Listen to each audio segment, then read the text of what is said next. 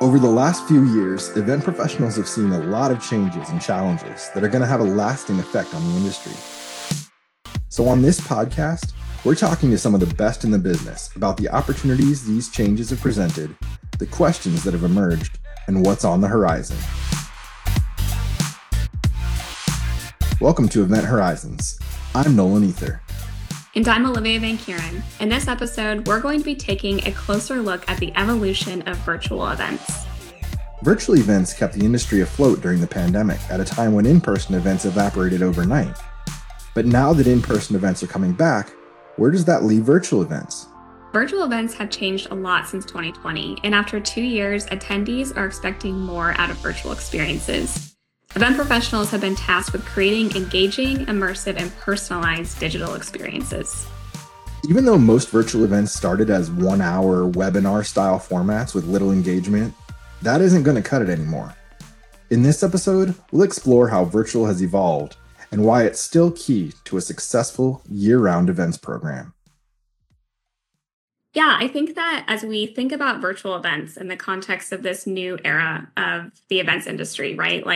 We're seeing a challenge and a question that event planners have being that, we went from the standard event production for in-person event experiences, right? That was very much set in stone. Event planners understood kind of the basics of how to produce an in-person event. But now with virtual, it's not going away, right? That's very much still a format that event planners are tapping into. But the question is, how do we make a virtual experience as compelling as an in-person production, right? How do I keep my attendees tuned in, not, answering emails, getting distracted? What are the components that comprise a really compelling virtual experience that is, going to keep attendees engaged and, interested in the content and coming back for more, right? How do you use that as a starting point to keep them interested and thinking, hey,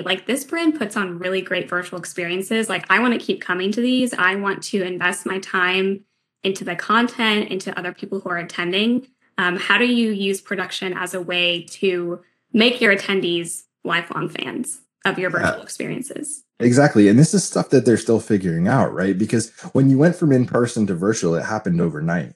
And what people, I think, often don't realize is that when you're in person, there's a lot more to engage in other than just the speakers and the content, right? So what happened is when we went virtual overnight, they just ported that same presentation style directly to virtual, right? But now you don't have the networking and you don't have the happy hours and you don't have the connections and the friendships and the location and all the things that add to your experience when you're in person. Now all you have is you sitting at a computer, logging in, and seeing that same presentation, except now it's just flat, right? So how do you think about that, improving the production value for virtual so that it captures some of the same magic as in-person events, right? But that's not the only question. There's lots of different questions that people are asking right now in this industry. For example, finding the right format of events in the first place.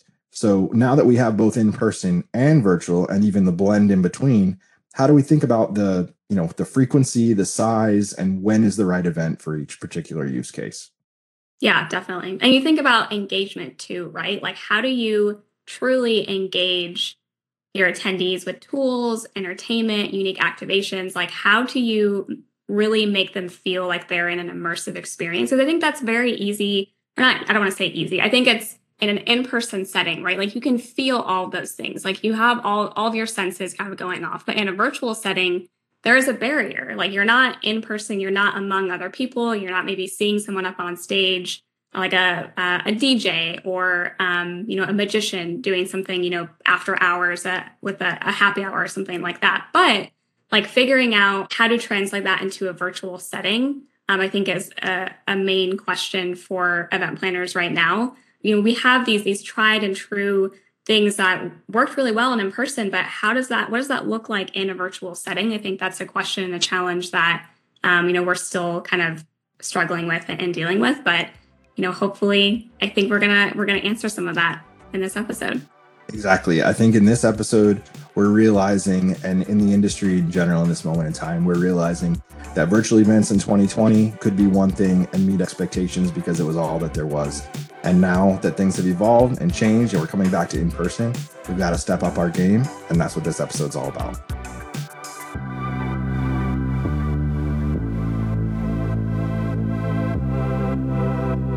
We recently wrapped our second annual virtual WebEx One experience hosted on WebEx Events, formerly Socio.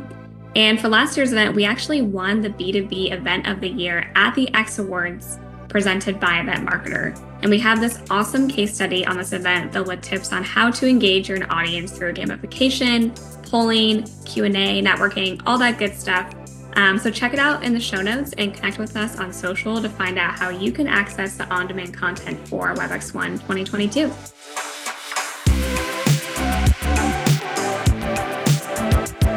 Pre-pandemic, event professionals had begun to consider the possibilities, opportunities, and value that virtual events could offer. But they were just starting to scratch the surface of anything beyond a simple webinar. Yeah, when the pandemic hit, planners had to quickly make the switch to virtual.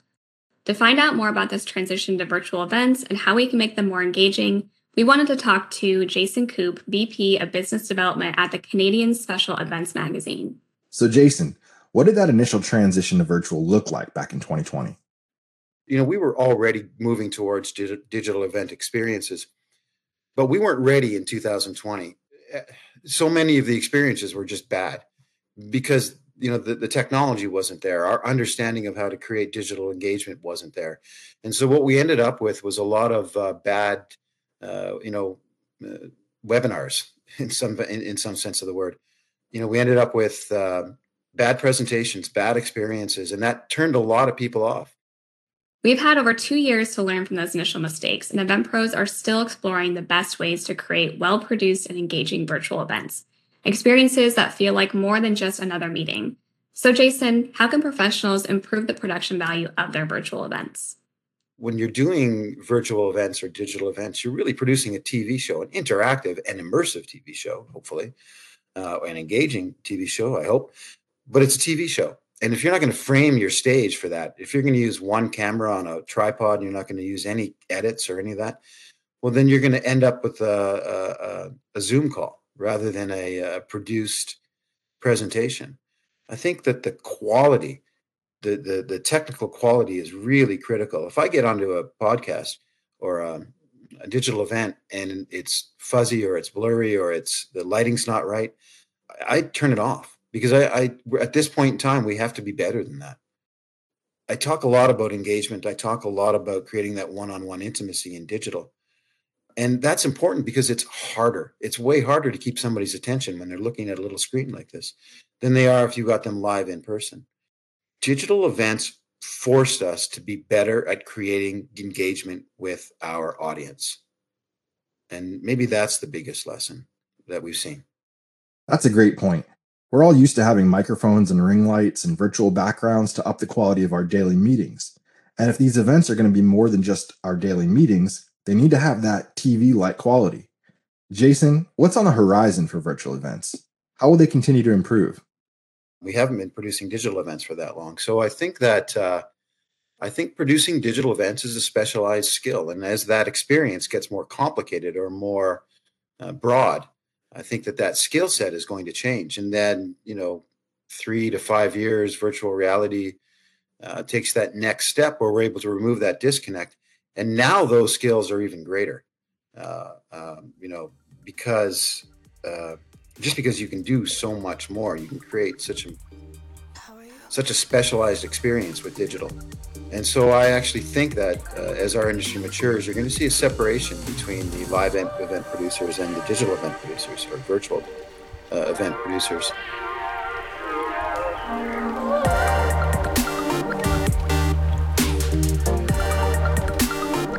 Thanks, Jason. So now that we know that virtual events need to be visually engaging with a high level of production quality, I'm wondering how these events can be more structurally engaging.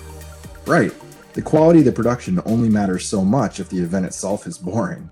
To learn more about how the structure of virtual events have changed over the last 2 years, we're talking to Ananiah Basnet, our very own Director of Professional Services here at WebEx Events, formerly Socio. Anaya, let's start by talking about the length of these virtual events. Should they be hours-long experiences like we see with in-person events, short, quick sessions, or something in between? We have started to advise and consult our planners on is really keeping the session length less to an hour, right? Per session, that is. Anything over that, to me, you're in that territory where you're starting to lose me, right? I mean, like we live in an era where 140 characters, 160 characters is too much. Like there's like short videos now, right? For consuming things easily, right? So keep it short is what we like keep it. 45 minutes is the new 60 minutes is like what we've started to advise our planners and customers as well. I think these shorter events are easier to attend, which also makes me think about the ease of attendance for virtual events as a whole. So I want to ask you about the cost of virtual events compared to in-person events. In addition to time, what else can attendees save by attending events virtually?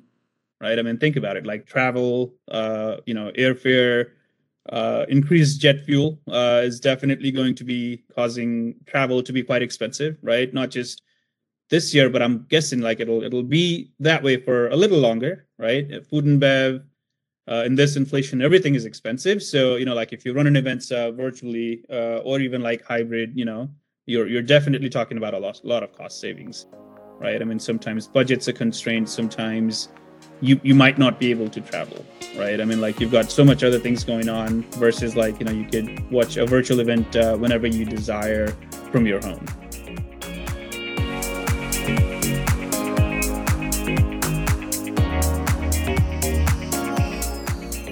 Nolan, you and I both attended in-person events this year. And for both of us, it was the first time kind of going back to in-person post-pandemic. And I feel like, we both kind of forgot how much cost is associated with traveling to an in-person event. Like Anna and I was saying, like booking travel, booking a hotel, having to have meals for the whole week, like that is a huge time and resource investment for companies. And the great thing about virtual is that one, it's not going away, and two, attendees can still get that great content without ever having to leave their homes, and their companies don't have to invest all of this time, all this money into traveling and sending their team to events when they can do it remotely. And I don't think that's going away, and I think that it's a huge asset for the events industry because not only is it promoting cost savings, but you're also then, reaching way more people because you kind of eliminate that barrier of cost and, the challenge of actually getting there when you can, do it all right from your desk. Yeah, I think this goes back again to kind of the frequency and the balance of formats, right? I think there's always going to be a place for in-person events. There's always going to be unique benefits to in-person events that you just can't achieve virtually. But there's also a lot of things that you can. And I think that people are just weighing their options differently. When you think about hybrid work, when you think about all those types of things, virtual experiences are just something that people are becoming more comfortable with. And if I'm mostly going to a conference to hear presentations, content, things like that, a lot of that can be done virtually. When we talk about cost, we're also not just talking about out-of-pocket costs for airplane tickets and for the ticket to get into the event. You're also talking about time away from your family. You're talking about time that you're not actually working because you're doing other things. You're traveling, you're hanging out at the hotel, you're eating at restaurants. All of that stuff, a lot of times, you're not thinking about or isn't taken into consideration. So I think it's really about figuring out the right balance and figuring out when in-person events are critical and when virtual events would be a good substitute. At in-person events, if you're trying to network, deepen those relationships, if you're trying to see people you haven't seen in a long time or move a particular high quality deal forward, those are things that are really tough to do virtually. But I think, again, content, just learning, that kind of stuff happens really well virtually. And to our point earlier, we're figuring out how to up the production value and keep people engaged so it becomes even more engaging. But that's really the sweet spot for virtual events. So if you're planning a virtual event and looking for a roadmap to get you started, check out our virtual event planning guide linked in the show notes. It takes you through how to plan a successful virtual experience at every point of the virtual event lifecycle. Pre-event, during, post-event, it's all there. Check it out.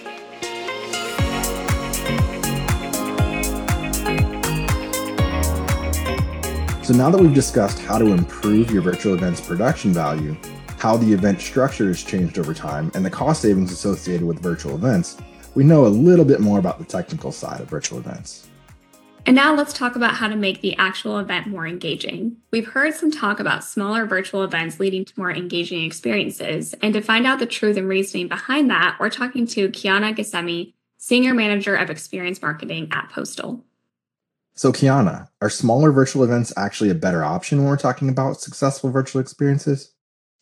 A field marketer at my core, right? So that's kind of where those small events are, right? I think you have more runway for creativity, right? It's just like when you're traveling or going to a concert with groups, right? With smaller groups, you can do more. Bigger groups, you have a couple options. So I think that there's definitely, those are like definitely here to stay, and you can do, really higher level, right? Whether it's C-suite or Director Plus, or you can do it by persona, and that's awesome. And yeah, you can get really unique with it, and it's a lot less of a commitment than a big virtual event, right? Or big conference, right? You don't have to get a hotel room, you don't have to get family arrangements, you don't have to get on a plane.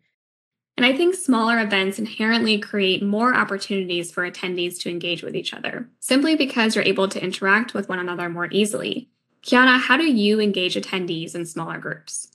One thing that I kind of always like starting with my events, and this is like in reference, if it's not just like a fun virtual event, if I'm saying like, let's come to a webinar, or let's do a round table, or maybe even like a customer advisory board that we're hosting virtually, I do kind of like to have that beginning icebreaker, that some sort of nice touch in the beginning to get people warmed up a little bit, right? So whether it's like sending everybody a cold brew and we bring a coffee person, barista on for just 10 minutes, right? So that they come on, everybody's kind of sprinkling in, and this, person is talking for 10 minutes about the coffee they're drinking. That person jumps off, and then we kind of already chit-chatted, and we can go into that event, right? Something that connects us so that the awkwardness is a little less awkward, because that's kind of what you would do in person too, right? You would meet at the bar, or you would come to my trade show booth and pick up a piece of swag, and that's how we would talk first.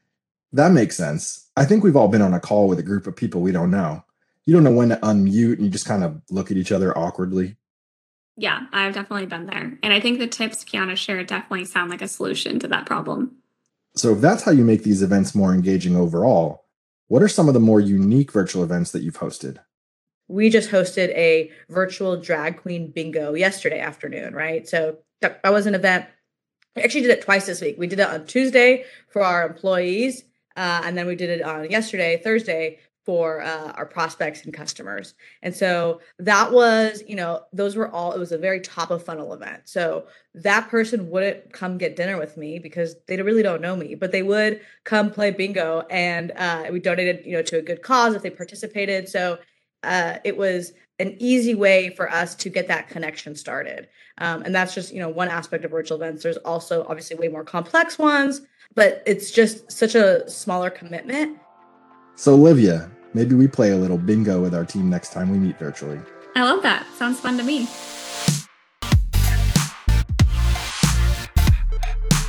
Thanks for learning about the evolution of virtual events with us this week. And be sure to tune in next time as we explore how to use event data to improve event design, improve your return on an investment. This podcast is brought to you by WebEx Events.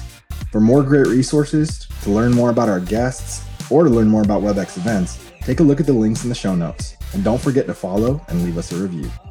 I'm Nolan Ether. And I'm Olivia Van Kuren. We'll talk to you next time on Event Horizons.